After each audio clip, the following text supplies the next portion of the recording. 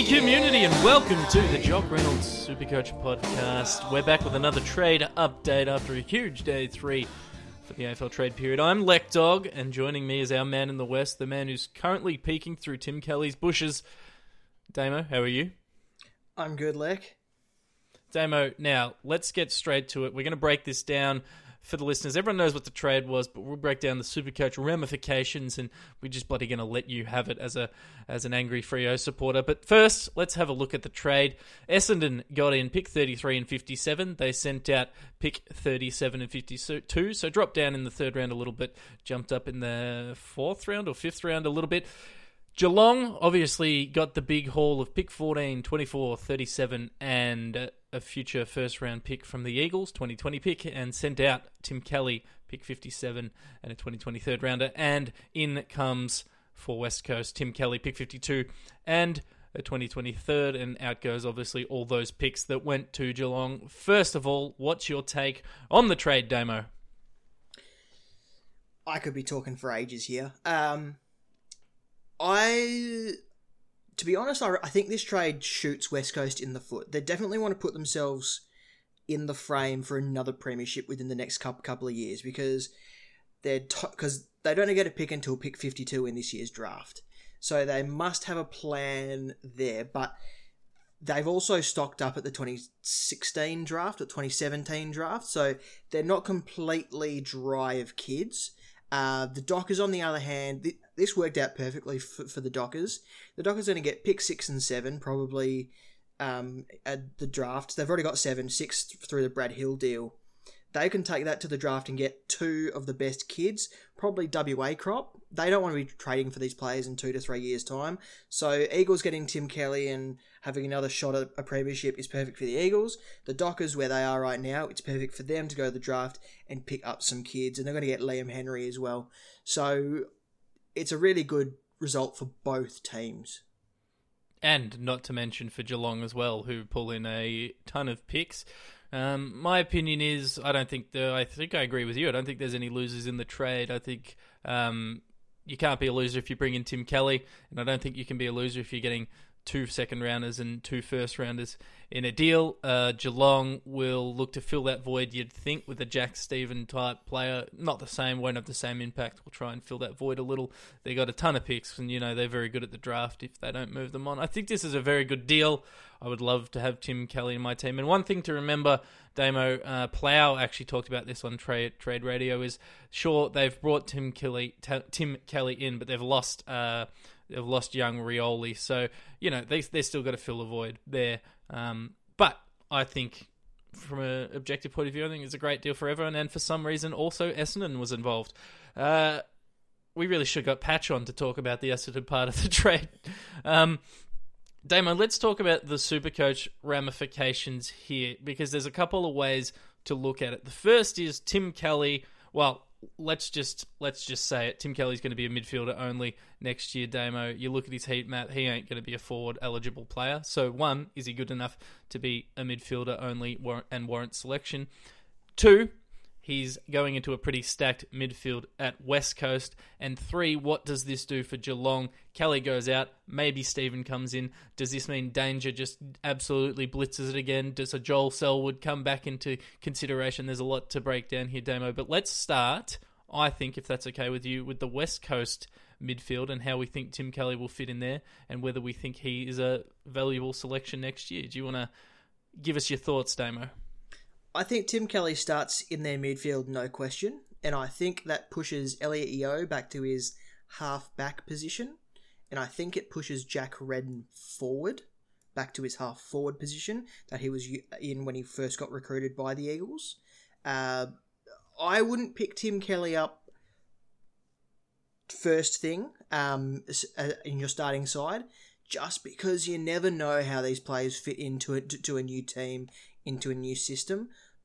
And West Coast, their midfield is great for centre clearances, but their contested possessions, they're one of the last teams in the rankings. So who knows where that stacks up and whether that helps or hinders his scores. Yeah, it's a good point you make. Obviously, with a lot of these guys, it's going to be a wait-and-see prospect, see how they fit in the team. I think it's worth noting Tim Kelly, we'll read out his stats here, he averaged 103.5 in the Supercoach regular season, but then he went on to pump out an 82 in the qualifying final, a 110 and a 138 in what was probably a best-on performance in the prelim final, at least for Geelong. Anyway, he's capable of big scores. He jumped his average up from, in his first year, sorry, I've just closed my tab, 93.2. He bumped it up to 103.5. Let's say he follows that trend, which I find unlikely, and bumped it up to a 113. Suddenly you've got a bargain at that sort of mid-500K for probably about, 510 to 520 range with an average of 103, maybe a bit higher. But I don't think that's going to happen. I think he's sort of I think his ceiling in terms of consistent scoring might only be a few points higher than 103.5, which is what he had this year. And I think when we go in to pick our teams next year, you're going to look at guys like Stephen Coniglio, who is going to be cheaper than Tim Kelly. And I think his ceiling, he pumped out a 154 and a 207 last year. So I think there's going to be players that you'll be selecting ahead of Tim Kelly in terms of Supercoach. Well, we talked about Willie Rioli probably missing 1 to 4 years, and there a hole to be filled there. Does he spend time as that smallish forward for the Eagles, and does that potentially hurt his output in some games? I don't think they do that. I don't think you bring in Tim Kelly to do that. During across the 25 games, he scored 24 goals, which is pretty close to a goal a game. But I think that was more happenstance, him being in good positions, really not playing as a forward. I don't think you bring him in to play as a forward. And you know, they've got some stocks. They've got forgive me for forgetting his name, Charlie Cameron's brother, his first name Jared, who might be able to fill the small forward role. They've got quite a few players there, to be honest, that can step up. I don't think you're going to use Tim Kelly in that respect. I think Tim Kelly leaves he obviously leaves a hole. He leaves 103.5 points per game hole in their side.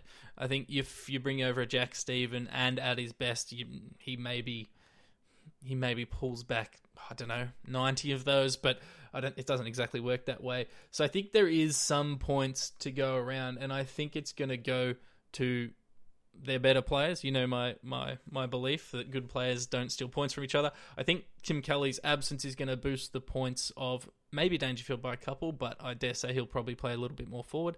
But I think Joel Selwood, your Duncans, and even your Menegolas, I think if he's getting a run through the midfield, there's plenty of opportunities for them to increase their points. I think Duncan's the really exciting one. I know he plays a slightly different role. He's more of an outsider on the wing. And then also Charlie Constable. If he could break into that side, I think there's now space for him, and he could be a very interesting prospect. He'll be very expensive, but particularly in draft, he might be an option that really benefits from this trade. Damo, do you have any thoughts on the Geelong side of things? I'm going to give you a name. I want you to give me your thoughts on this, Lek. Brandon Parfitt. Parfitt. That's interesting. Do you think he'll be able to play more midfield time than he currently does? Do you think he'll be able to step up? And does he become Supercoach relevant because of it? I think he becomes very Supercoach relevant because of Tim Kelly's departure. So Brandon Parfitt, he's 21. He's played the 54, 55 odd games, averaged 78.7 last year in Supercoach. Played 20 games. And so there's no fear that he might become a forward target, because I don't think he actually played a heap of forward this year. I'll bring up his heat map while you're talking. You see him as a viable option if he doesn't have forward eligibility? I think Jack Stevens won't slot into their midfield. I think Jack Steven will allow one of their forwards to slot into their midfield instead. So the likes of Sam Menegola, Brandon Parfitt, Quinton Narkle, even Gary Rowan might get a rotation through there, but I think Jack Steven comes in as more of like a forward who can go into the midfield rather than a midfielder who can go forward. Yeah, I guess he's got to build his tank up again. We saw him do that at St Kilda in a couple of later games he played. He kicked a few amazing goals. I've just pulled up Brandon Parfitt's heat map. He played 60% in the offensive half of the ground.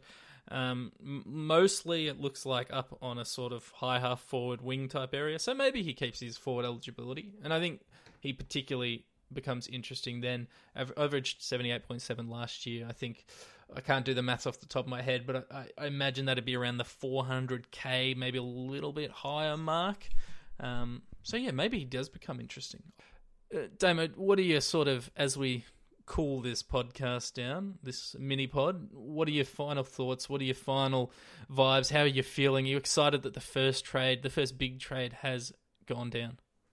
You wouldn't have expected this trade to be the first one done, but Geelong have a reputation for wanting to get their deals done quickly and fairly. So it surprises most, but it also doesn't surprise most at the exact same time, just because of Stephen Wells' reputation. So it's a win for every single club involved, even the Dockers who weren't involved but were supposedly in the mix. So wins for everyone.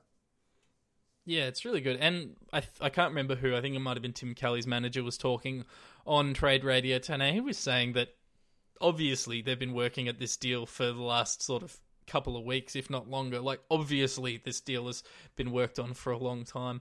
And can I just have a grunt for a second, Damo? To all the people out there tweeting, trade week's boring, it needs to be closed down to one day.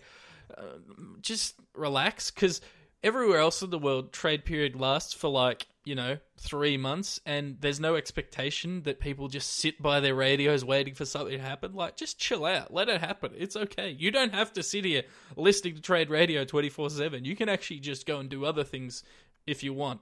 In other sports, the only time there's heaps and heaps of trades is at the deadline, and it's often for not very exciting deals. So just chill out, eh? One more thing, Lek.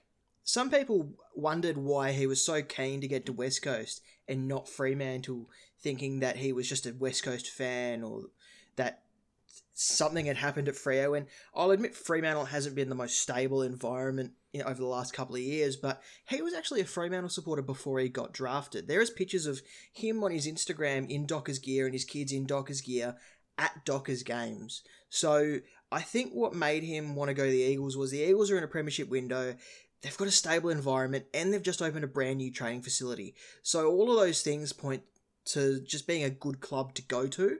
The Dockers have a new training facility. They've only just appointed a new coach after 2 years of will he, won't he with Ross Lyon, and they're still looking for a CEO. So you can't blame Tim Kelly for wanting to go for a more stable environment, especially with the situation his family is in.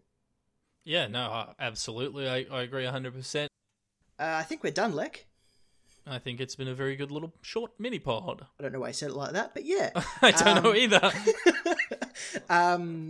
Like I said in the last one I was on, if you want to follow me on Twitter, I'm at DamoSC. And LekDog is at LekDogSC. Tune in to these whenever a trade goes down. We'll try and get them up as fast as possible. It might be me and Lek, it might be me and Patch, it might be Lek and Patch. Who knows?